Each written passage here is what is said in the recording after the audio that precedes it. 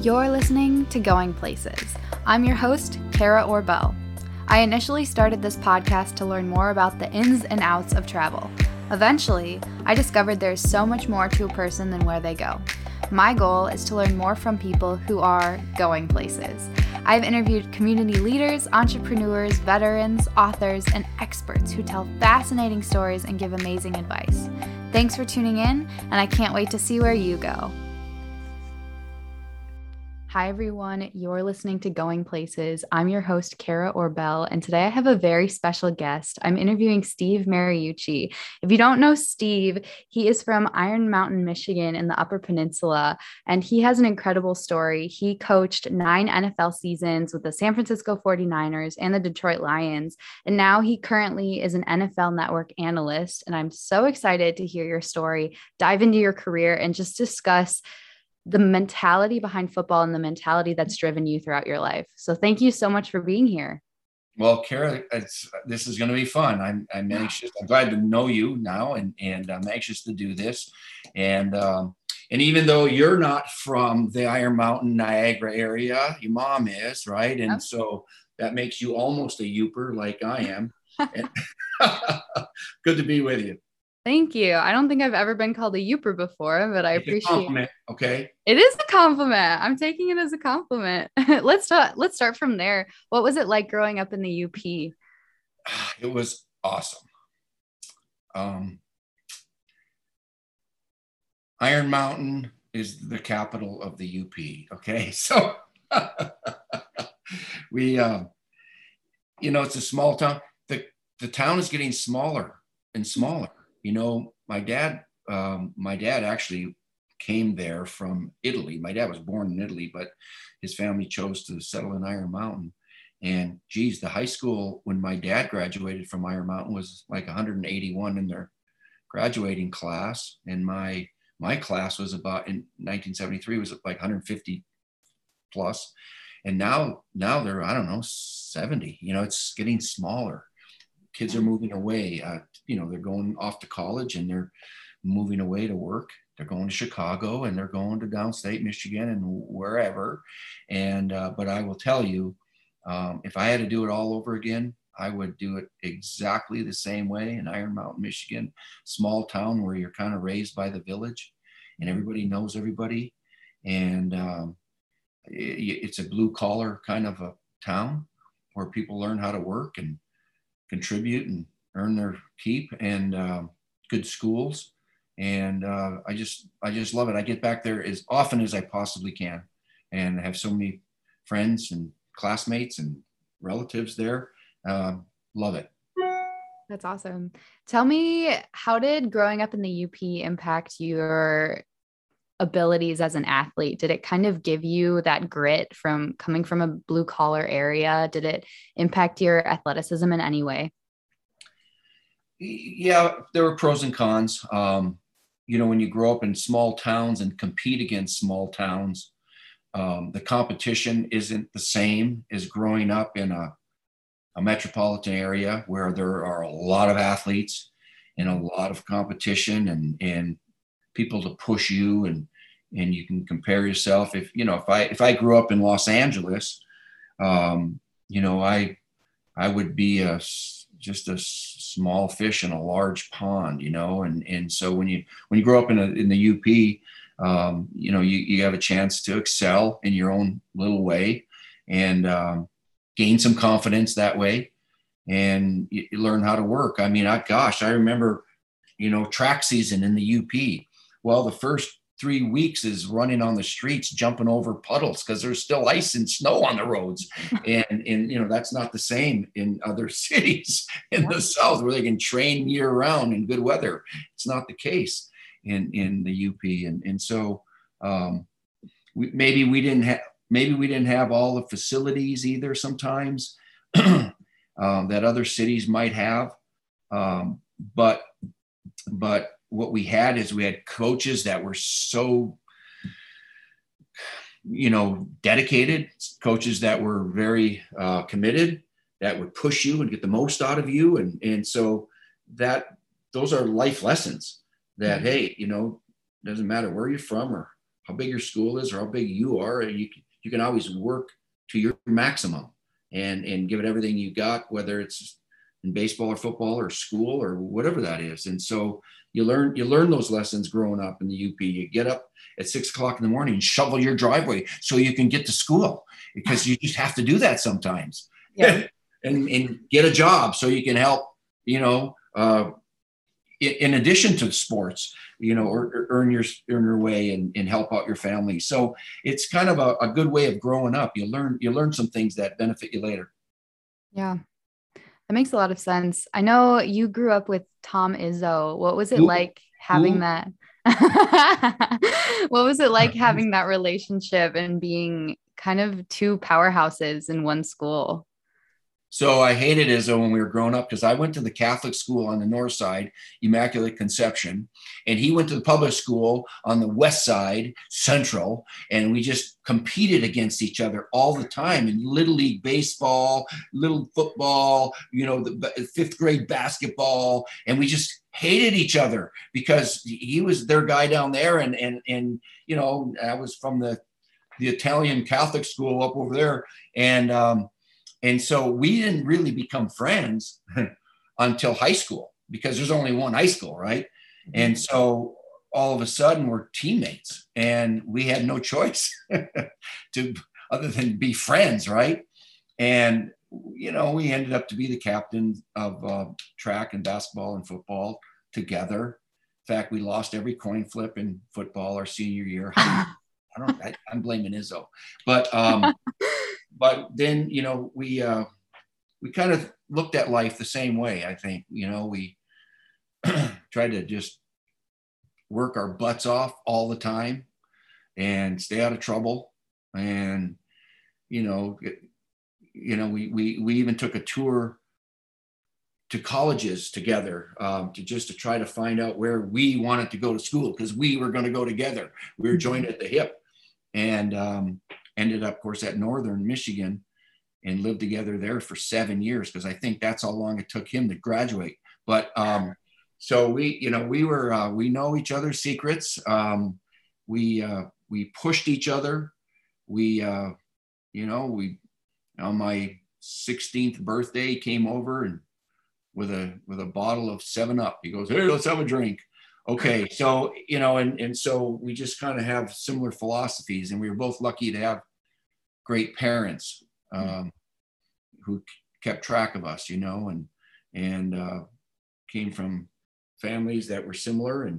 But like I said, it didn't start off that way. It started off like, "I hate your guts, Izzo," and then we talk all the time, and so in fact, I just talked to Lupe, his wife, like an hour ago. But I admire the guy, because he's done so well for so long over there at Michigan State. And I took a different path, because I bounced around from team to team, trying to move up the ladder from college to pros, and moved my wife 18 times. Can you imagine that? Wow. Kara, don't marry a guy who's going to move you 18 times, right? It's just too much, too hard on the wife. Finding babysitters and pediatricians and you name it, right? And so he was lucky enough to stay in one place for a long, long time. There's pros and cons to it, because I got to see the world. He sees Lansing, but I'm really proud of him. He's really something. A Hall of Famer. Yep. Yeah, that's great. Tell me, what was it like at Northern Michigan? I know from how the story goes, there was a losing record when you got there, and you helped bring the team to be the 1975 national champions. We went from, Kara, 0-10. We lost every single game, and that's not before I got there. I was on that team. I was just a freshman, and I played a little bit and mop up here and there. And then the next year we won the national championship. Now, let me just tell you this, they made a documentary on it already, and they're in the process of trying to figure out how to make a movie out of it. It's going to be like better than Rudy. And so because it never happened before or since. It's never happened where a team was winless and won the national championship the next year. I had my researchers at the NFL Network look through history, and they studied all the major pro sports, men and women, studied all of NCAA sports, men and women, all NAIA sports, men and women.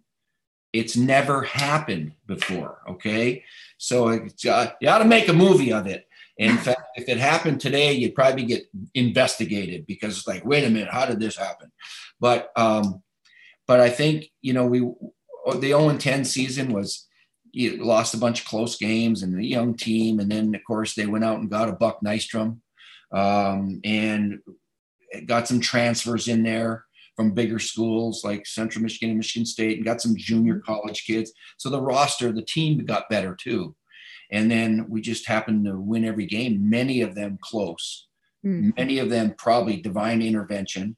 You got to be a little bit lucky sometimes, right, to succeed. It's not all perfect. And so, but it's a heck of a story. We're pretty proud of it. When we have our reunions, that was a 1975 team, our class reunion or team reunion, man, we can still kind of really feel good about it, because it's like, whoever having an alumni gathering, you didn't do what we did. All right. And so maybe it wasn't at the Power 5 level. It was Division II. Mm-hmm. It was a good Division II back then, because there was only Division I and II. All the Division I AA teams were in our division. We beat Boise State and beat Delaware and Central Michigan and Eastern Michigan and Western Kentucky, all those schools that are up at higher levels now.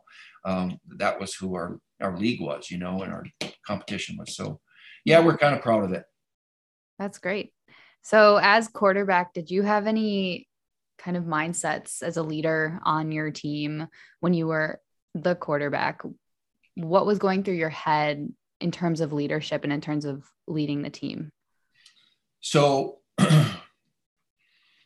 it doesn't happen as soon as you become the quarterback, because you have to earn that title, a leader or a captain or somebody they count on. Because, excuse me, at first I was just trying to earn the job. I mean, I wasn't the starting quarterback. I wasn't jack squat. I wasn't the guy. In fact, I wanted to quit. Okay. I'm just telling you right now, you don't know this in your notes, but when I was first up there, my first year when I redshirted, I decided I don't like football. I go, this is probably not for me. Izzo and I went up there, he walked on, and I got some tuition money because the head coach knew my dad. I think that's Ray Drake. He gave me a partial little scholarship. And so we weren't heavily recruited or anything. And when I went up to training camp, I said, you know what? I'm like 7th on the list here in the depth chart. I don't really need football. I don't like football. I want to go home. I had a girlfriend. I was homesick, all that baloney. And I called my mom and dad, and I said, hey, school hadn't started yet. It's training camp. I said, you know what? I've been thinking about this. I don't want to do this. I just want to come home. And my dad said, okay, just wait right there. I'll be right up. And it's only 70 miles away from Iron Mountain to Marquette, right? Mm-hmm. So I had that old suitcase where you had to pretty much tape it shut. Otherwise, and I was sitting on the curb waiting for my dad to come up, because I'm getting out of here, man. I mean, I was like escaping. And here he comes, pulls up in his car, and he says, okay, take that bag up in your room. Let's go talk. So I went, I thought I was going to get in the car, So he brought me back to my dorm room, and he says, okay, talk to me. And I said, Dad, I want to come home. This is not for me. I don't like football anymore. And he says, okay. He says, if we go talk to your coach, what will your coach say? I go, I don't know. I don't care. I just, this is my decision, and I'm just not feeling it. And he says, let's go over and talk to the coach. Because he wanted to hear if I was doing badly or good or trying or what? And Muff Sandona, who was from the UP, was one of the assistant coaches. And anyway, long story short, he said, why don't you just stick it out for another day? Give me one day. You know, we've given you all this attention and you've been here and you've played football for a while, and just give it another day. And I caved in and I said, okay, fine. Another day. And I survived the day. And then he says, give me to the weekend. Let's go to the weekend. You know what? The students are going to come back on campus and school's going to start here soon. And, you know, maybe you'll look at it differently. Give me to the weekend. I said, okay. So before you know it, the one more day turned into one more weekend and turned into one more week. And it was like, all right, now school's starting. It's, all right, I'll stick it out, you know, because I should stay in. I wanted to drop out of school too. I didn't know what I wanted. Mm-hmm. Anyway, the long story short is I did stay with it. I redshirted. I didn't play, but I stayed on the team. And I don't know what would have happened, Kara, if my dad would have caved in. Mm-hmm. If my dad was like, okay, son, I hear you. Come on home. Mom will be happy. If he would have done that, I have no idea where I would be right now. I have no idea. Wow. He knew me better than I knew myself, because he knew I loved football, right? I had sports. I loved it all the way up. And after being in training camp for 2 weeks, he said to himself, there's no way my kid can change his mind this quickly. There's just no way. It's just not him. Mm-hmm. He knew me better than I knew myself. And he found a way to convince me to stay. And sometimes I think of when we help our kids make decisions, you know. And yeah, I know there's formative years where you're, you know, from ages 1 to 7, and you got to teach kids discipline and all these things and, you know, some good habits. And yes, that's true. But there's formative years when they're in high school too, and when they're in college too. And we're thinking about, you know, there's bigger decisions to make than what lollipop you want at the circus. It's like, what major you're going to have in college? Who is your boyfriend or girlfriend? What do you want to be in life? And sometimes your parents have a good idea. Sometimes, like I said, they know you maybe better than you think you know yourself right now, because they're not as emotional as you might be. And it was a good life lesson for me. I'm so glad my dad he didn't cave in. I see parents cave in. Okay. Mm-hmm. Maybe I have to sometimes, you know. Kids crying, throwing a tantrum, and okay, I'll give you the candy. No, sometimes you got to do what's right and be tough. Tough love, right? Love is a form of discipline. And so that was very impactful, obviously, in my life, because it affected my career. Yeah. That's a great lesson. Just the fact that as a parent, your dad didn't let you quit, and he was like, stick it out one more day. Is that the best piece of advice he's given you? That, you see that? That's him. Wow. I didn't mess with him because he was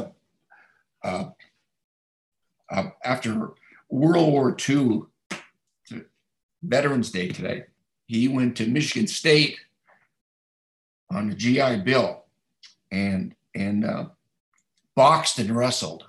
So nobody messed with him, okay? So he gave me a lot of lessons. I mean, he was a boxing coach. He's in the Wrestling Hall of Fame in Michigan, and he taught me how to wrestle and taught me how to box. And really, that was, my brothers ended up wrestling. I ended up playing basketball with Izzo because it was fun. But he wanted us to be able to defend ourselves, you know? And he would kick our butt, man. And with those boxing gloves, I still have them. You want to see them? And that's awesome. So a lot of lessons. I mean, that's part of parenting, is give your kids some example, give your kids some advice, but teach lessons. Mm-hmm. That's great. Let's talk a little bit more about your career, because you jumped around a lot, like you mentioned, but when did you know that you wanted to become a coach? So my dad was a coach. So my dad was a wrestling coach at Kingsford High School. Niagara is a suburb of Iron Mountain in Kingsford. It's right there. Okay. And so he after he got done wrestling at Michigan State, he ended up coaching down in Lansing. But then he wanted to come home after he got his all his masters and worked towards his doctorate and the whole thing. Came back to the UP, and he started the wrestling program at Northern Michigan University and the high schools in the UP. Wow. They still have a Ray Mariucci Invitational Tournament. And so essentially he got it all rolling. And so I would watch him coach. Obviously, my dad and my mom were the biggest influences that I had growing up, but the others were my other coaches. They were my little league coach, Larry Barkle. It was George Gusick, my high school football coach, and Dick Allen and Gordy LeDuc and these Tom Clark and the guys that influenced me to stay on the straight and narrow and learn how to train and learn how to work. Mm-hmm. And so I wanted to be like them. So that's when I decided, gosh, I got my dad, I got all these other people I idolize. Well, that's what I want to do. That's what Tom Izzo and I went into secondary education. We thought we were going to be high school coaches. And that in Iron Mountain or somewhere in the UP, that's kind of what we thought we would do. We were getting ready to do that with our major and with our training and everything. And then we were just lucky enough to get opportunities in college that took us elsewhere. But we learned at an early age that the people that we wanted to be like were our coaches. When did you set your sights on coaching D1 and then coaching in the NFL? When did that click for you? It was a gradual thing. It didn't click. It was, okay, so I want to coach, so I'm going to need to graduate. And then I wanted to get my master's degree just to have that for secondary education. So I could coach high schools or junior colleges, and may not need it in college, but it's good to have. And so I got that. And then I got hired at Northern Michigan. Okay. So I low man on the totem pole, make $8,000 a year and get the coffee and everything else. But, so you got to find out if you love something or not, I mean, it's kind of like dating. I mean, you got to try it. You got to try it, and you got to see if you like it and like the hours and you like the grind and if you like the pressure or do you hate it? It's like, no way I'm doing this stuff. I'd rather paint. I mean, do something else. You got to find out. So we didn't know if we wanted to be a pro coach or a college coach. We wanted to find out if we like coaching. Mm-hmm. And so, and then Tom Izzo did the same thing. He was at Northern. We lived together. It's like, what do you want to do? You want to coach? Yeah, let's coach. Okay. So then he his first job was at Ishpeming High School. You don't even know where that is. But it was a 1-year deal. Then he got hired back at Northern. So we were coaching together at Northern. And it got to be like, hey, we love this stuff. We love it. We'd spend the whole night. We'd spend all-nighters coaching and getting ready and, reports and this and film study and everything. We're just addicted to it. And so that's when you kind of start deciding that, hey, I like this arena that I'm in. Maybe I can step up into a larger school or a bigger responsibility somewhere else. And we'll just see, but learn how to do it first. Find out if you're going to like the hours, find out if you're going to like the grind, the responsibility, the recruiting. You're on the road a lot, and then make those decisions as you go. That's good advice. So do you think being a coach, I like to ask my guests what their purpose is in life. Do you think being a coach, being a leader is your purpose? I don't know what my purpose is, but I coach as a teacher. So, I think I benefited from majoring in secondary education because coaching is teaching. Parenting is teaching. So my purpose in life I just always just wanted to find something that I love, not something that I like or something that I can put up with. Because too many people have jobs that they can take it or leave it. They're always looking for something better, and which is nothing wrong with that. But sometimes, sometimes you earn a paycheck and that's good enough, and you don't love it. Hmm. I happen to love it. I love going in. I love going in early. I love staying late. I love the competition. I love the challenge. You don't like losing, but that's part of it, right? You don't like the issues that you deal with, kids flunking out of school or getting in trouble or whatever there is. Some of that are, it's not all a bed of roses, but it's part of the deal. It's part of the big picture. And if you love that challenge, then you got something there. And so some days I feel like I've never worked a day in my life because I get so energized by going in. Mm-hmm. And luckily I feel that way in television now. I've been 16 years with the NFL Network, and I can't wait to fly down to Los Angeles every week and hang out with my guys and do our television, because there's a lot of prep to it all, but it's okay. You learn how to work, don't you? And that's what you're supposed to do. And so my purpose was just to do the best I can in whatever it might be, and whether it's coaching in high school or college or the pros or television or whatever that is, do the best you can. And because we all can't be the best at something. All we can be is the best we can be. And so if you strive for that and you don't feel sorry for yourself when it gets tough, then maybe you got a chance to enjoy it. When did your love of football peak? Was it as a coach, a player, or an analyst? So you know what, Kara, you're not comparing apples and oranges and bananas here, because playing is one thing. Coaching is a different thing, and analyzing it. I haven't been booed in 16 years, okay, doing television. All right. So it's different than coaching, right? That you know of. That I know of. And so, but it's all the same arena. It's all the same topic. It's all the same sport. And it's kind of silly because I just reflect back to the first thing we talked about, my dad talking me into staying with football. Mm-hmm. My entire career earnings, okay, from earning a scholarship in college to being paid by colleges and pro teams for 30 years of coaching to talking about football for 16 years, is all football. Everything's football. Yeah. And like I said, if he would have let me come home, I would be talking about something different. Don't know what it would be, really.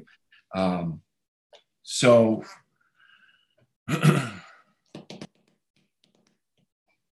yeah, I love playing. You love playing when you're winning. You don't love. I hated playing when I was 0-10. When we were 0-10, I loved playing when we were national champs. I mean, but it can't be just about W's and L's. It can't be that.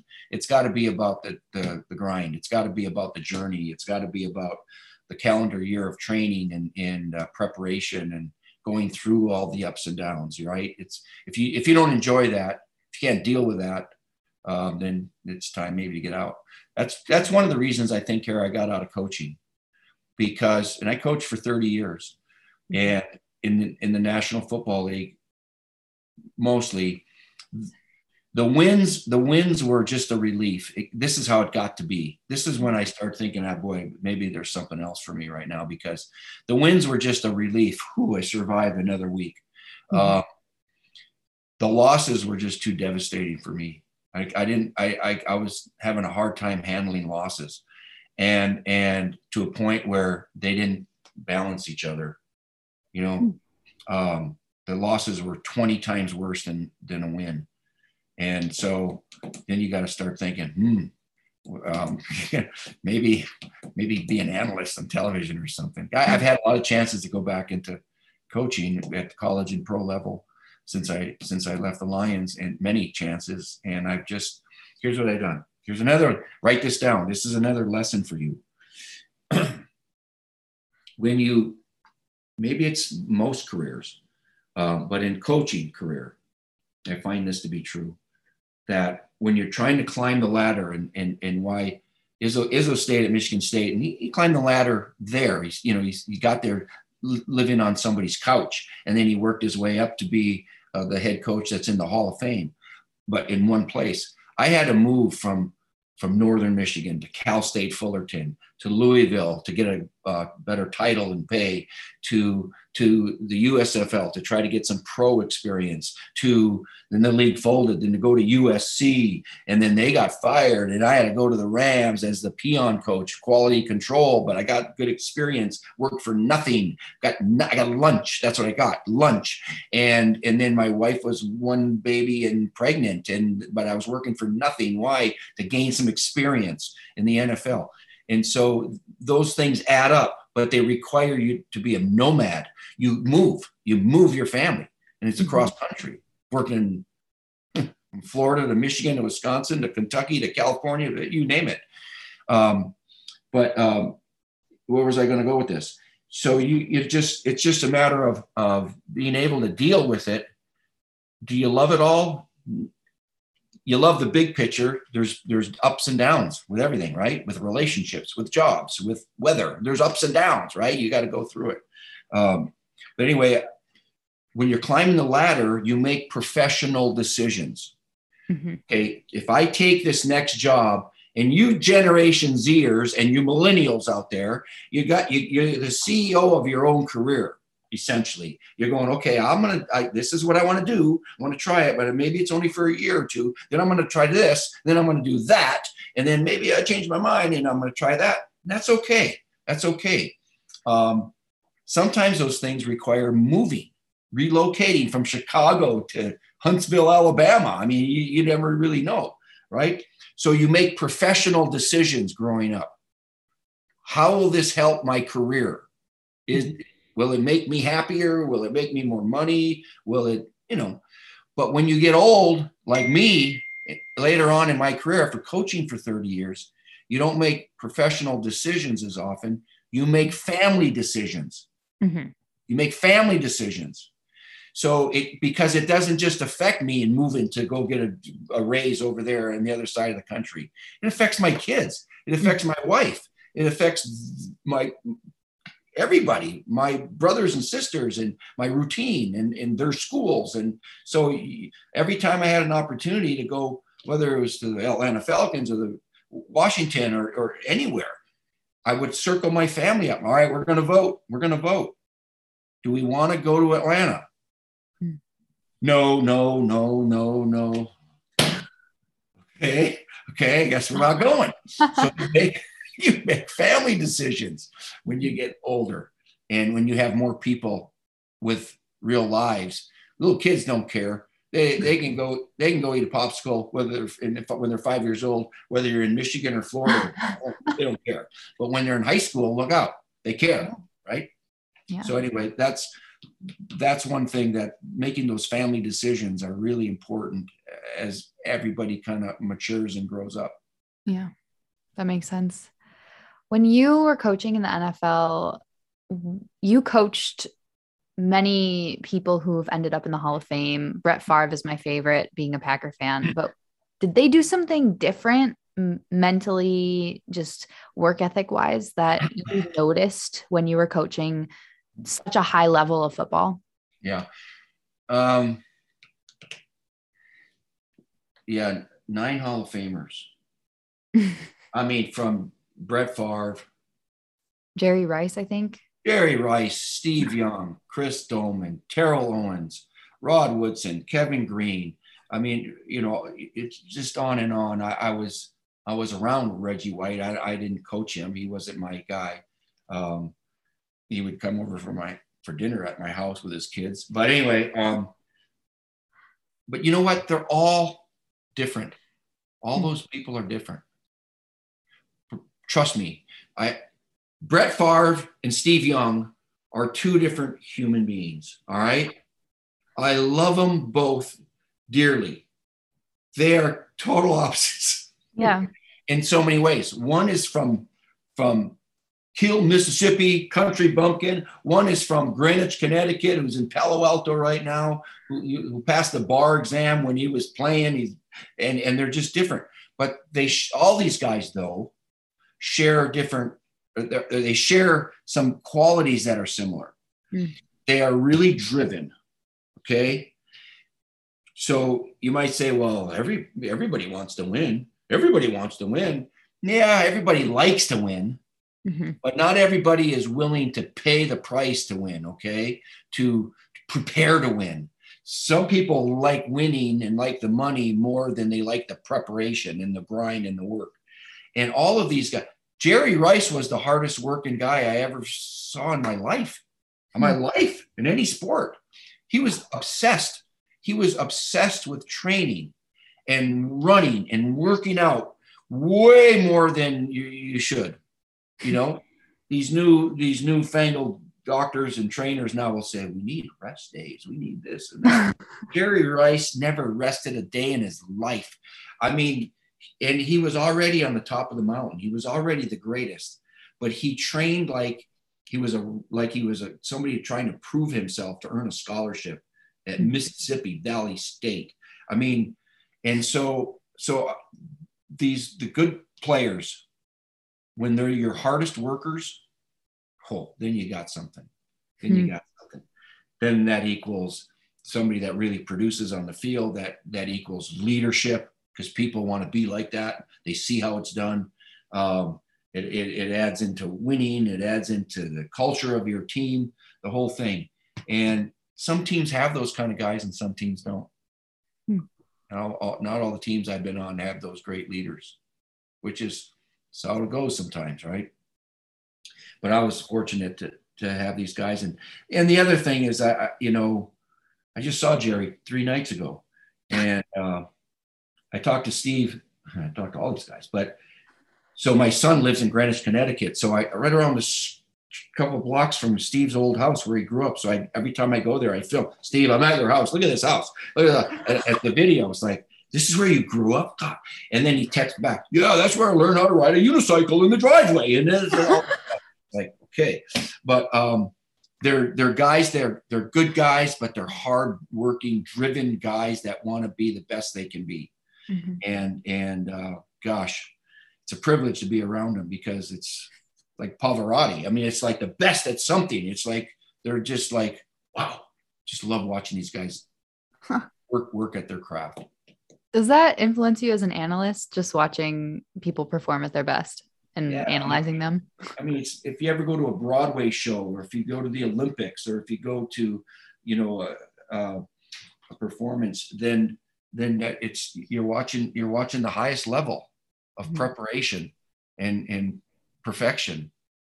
And so what happens though, in it's not like a Broadway play where they're just up on a stage and there's no opponent. There's no competition. It's just like, do your thing. This is where other great players are trying to do their thing and minimize you, and so the competition is fierce. And I'm just so happy football's back. I mean, we're full stadiums again, and America's obsessed with it, right?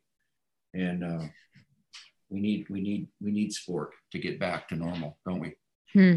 I like that. Competition is good. Yeah. What is your favorite season? Because you had the most memorable one in my research is your first year at the 49ers, when you had such an incredible record. But what to you is your favorite season of coaching? So when you first asked that, I looked out the window and I was going to say the fall, the autumn. I love that's during football season and the trees are changing color. I love it.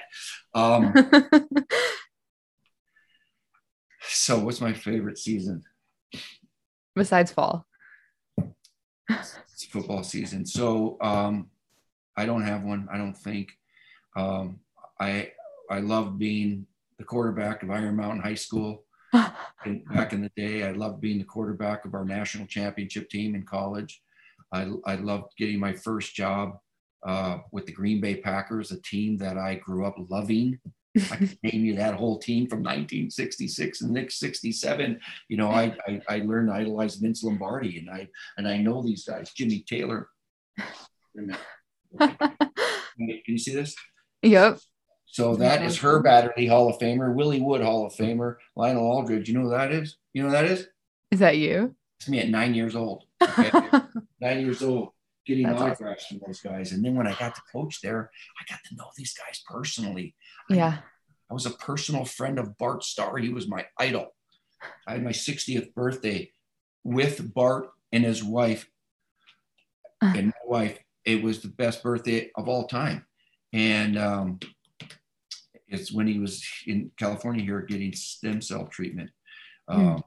But so some of those seasons were just magical for me. I just loved being a Packer, you know, and I used to be a kid like that, in awe of the G on the helmet, and now I'm coaching Favre. And, you know, the first, like you mentioned, the first year at the Niners we won 14 games. That was a lot of fun. And that was really without Jerry Rice. He got hurt. Anyway, so, and then there's some seasons I almost want to forget, but, but anyway, it's all good. Overall, it's all good, right? I like that. That's so funny. Your story is so cool because wherever you are, it seems like you're enjoying it and you put so much passion into it. And that's what really reflects in your whole career. Life's too short to worry about what you don't have or what ails you. You might as well dwell on the positive and enjoy it. Enjoy life, right? Enjoy the people you're with and the things that you do, or try to do something else, you know.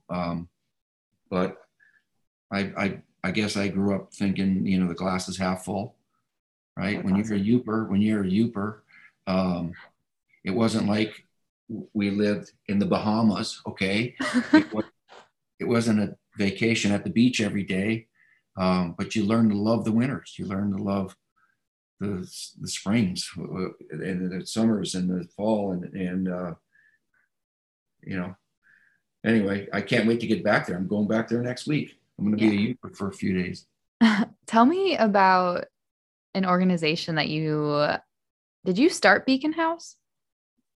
No. So the Beacon House was started by Sue Legale probably 22 years ago, just a little house by the hospital, Marquette General Hospital.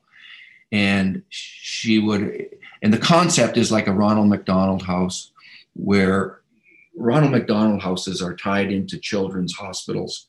And so if your child is getting treatment at one of these hospitals, I was on the board here at Stanford, their Ronald McDonald House.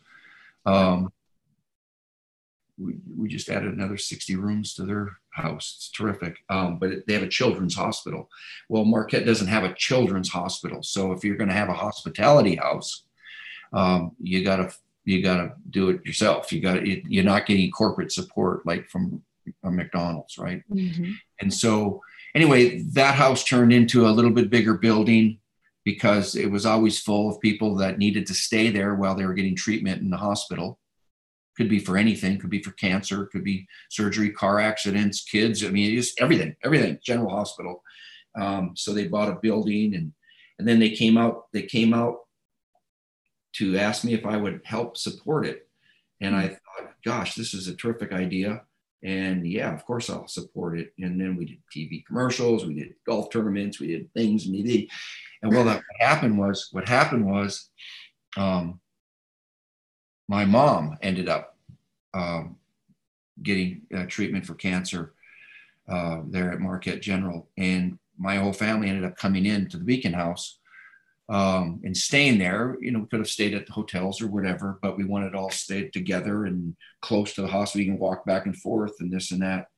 And so I had already been involved heavily with them. But once I stayed there and I saw not just my mom and our family, but everybody else's family that were going through some really tough times. Some people come out of there very happy and joyful after survival, and some people don't have that same fortune. And so I went, this is really something. And so I jumped in with both feet and more money and just more commitment. And what happened was Duke LifePoint came in and built another hospital on the other side of town. And so Marquette General was closed. So we actually ended up having to move from the old Beacon House and build a brand new one. Awesome. And so it's been 4 or 5 years of fundraising for it now and doing all kinds of things. But we are now going to have our grand opening on December 15th for the Beacon House. And it is going to be the nicest hospitality house north of everywhere. It is going to be spectacular. I'm so proud of it. And, you know, and it's going to be called the Steve Mariucci Family Beacon House. And I've had so many of my friends help me with money, from Tom Izzo to Eddie DeBartolo to Steve Hurst and Brett Favre and just teammates and friends and people that have never been to Marquette before, maybe never will go to Marquette, said, you know what, this is a great, great thing you're doing.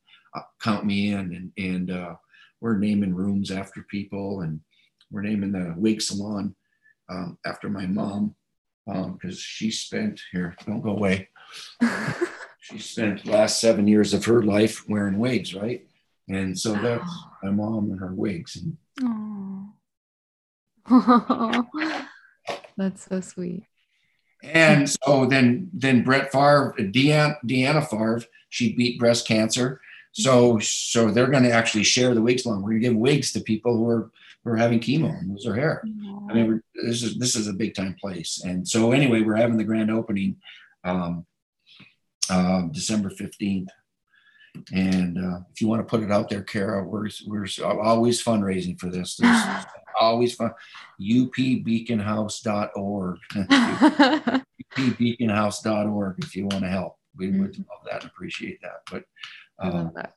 It's a new passion of mine, because we've provided over $64 million of free rooms already. Wow. And we're just getting started. And like hundreds of thousands of free guest nights stayed. And so when we go in there on the 15th, we're actually going to stay there because this won't be open until after Christmas. And we're going to bring our Christmas pajamas and have a tree lighting ceremony and have Christmas carolers and eggnog and do the whole thing. And you're invited. And literally going to stay in the Beacon House and try it out. Make sure the water runs. And so we're really proud of it.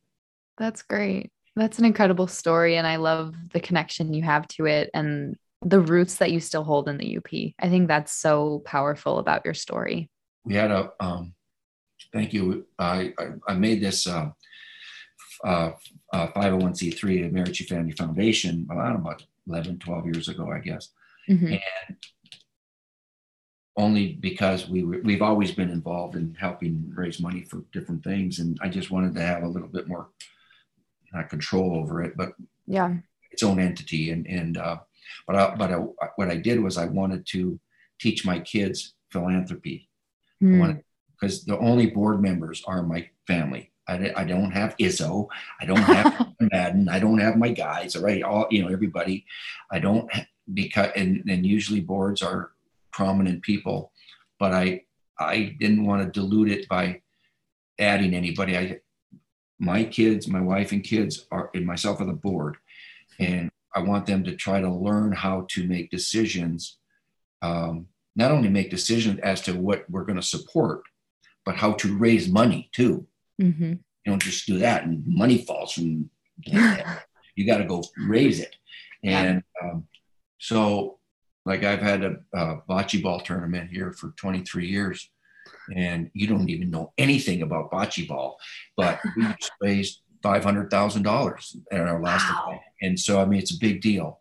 And we give money to spend $100,000 to Special Olympics each year, and we support our police department. And I mean,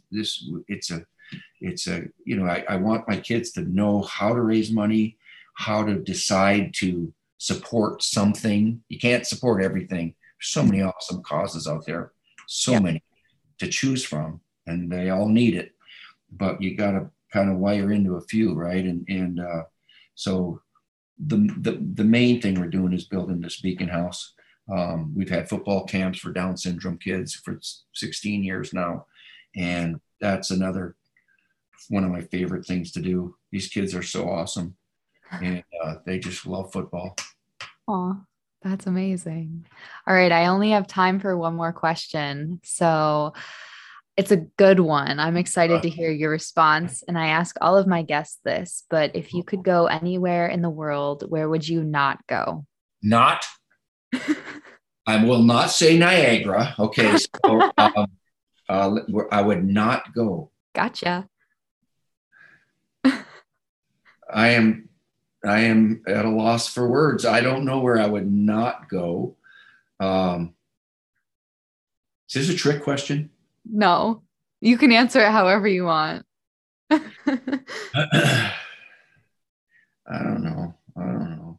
I went to China and I don't want to go back. I don't know. I give up. What's the right answer? There is no right answer. Well, help me out. Give me a multiple choice. um, What people say, like other cities or towns, like I don't want to go to Baghdad. I mean, what? Nope. What? I've gotten that one. Baghdad. I actually got China again once just because, like, I don't know, it's an interesting place. The North Pole, Antarctica is another good one. The heat is one I got, like the desert. Nebraska. Nebraska. That's pretty weird. Yeah, I don't know. I said China because I went there. My wife and I, with another couple, took a vacation there, and we had a terrific vacation with the Beijing and Shanghai and Hong Kong and different places. But there are some places there that are just so impoverished that it's so dirty, and it's like, oh my God, no English signs anywhere. I mean, we got canceled a flight and we went to the airport and there was you get no help. You get everything Mandarin.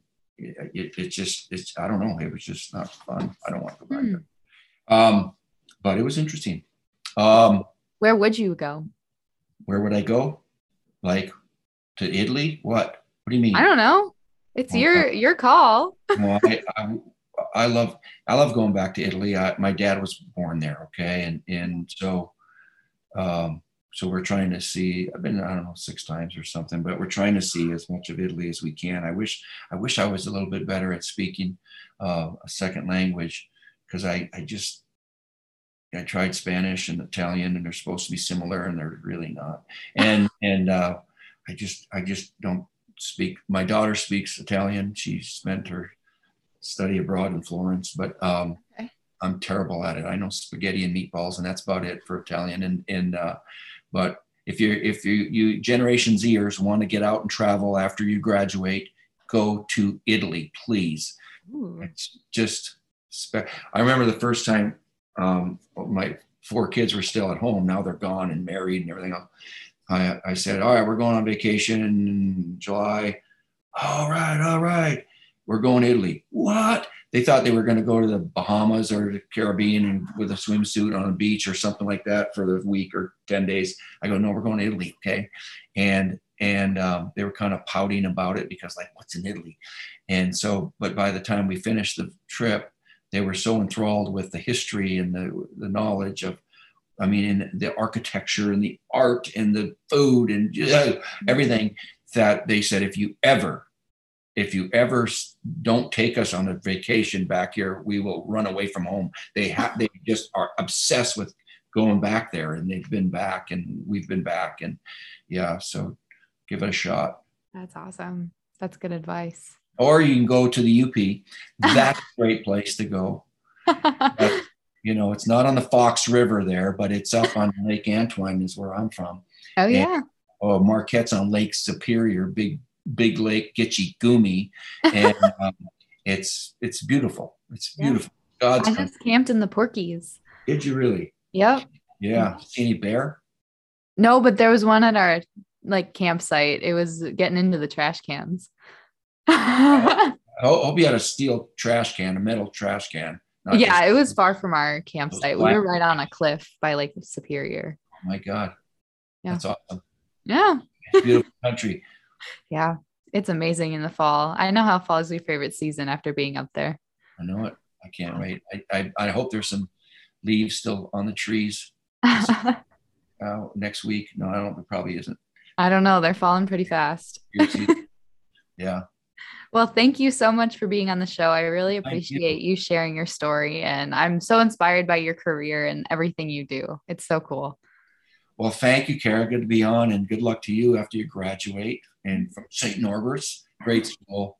I've known Thank people you. that have gone there, and Tom Izzo and I almost went there. We went and visited Howie Kolstad. You know the name, and he was talking about his program and the whole thing. We almost ended up there, but of course the Packers have training camp there, and Mhm. been there many times. So Yeah. say hello to my friends down there, All and right. you know Mike Counter. Yep. Yeah. All right. Well, he's from well, he's not from Iron Mountain, he's from Florence. That's a Okay. suburb. Close Okay. enough. Close Yeah. enough. All right. Well, say hello to everybody. Thank you very much. Thank you. I appreciate it. That was my interview with Steve Mariucci. I hope you liked this episode of Going Places. I really enjoyed talking to him just because of his upbringing and his amazing career. He's so inspiring in how he loves his job every single day, and he's been through the most crazy career, but he still finds so much joy in the sport of football, which is great.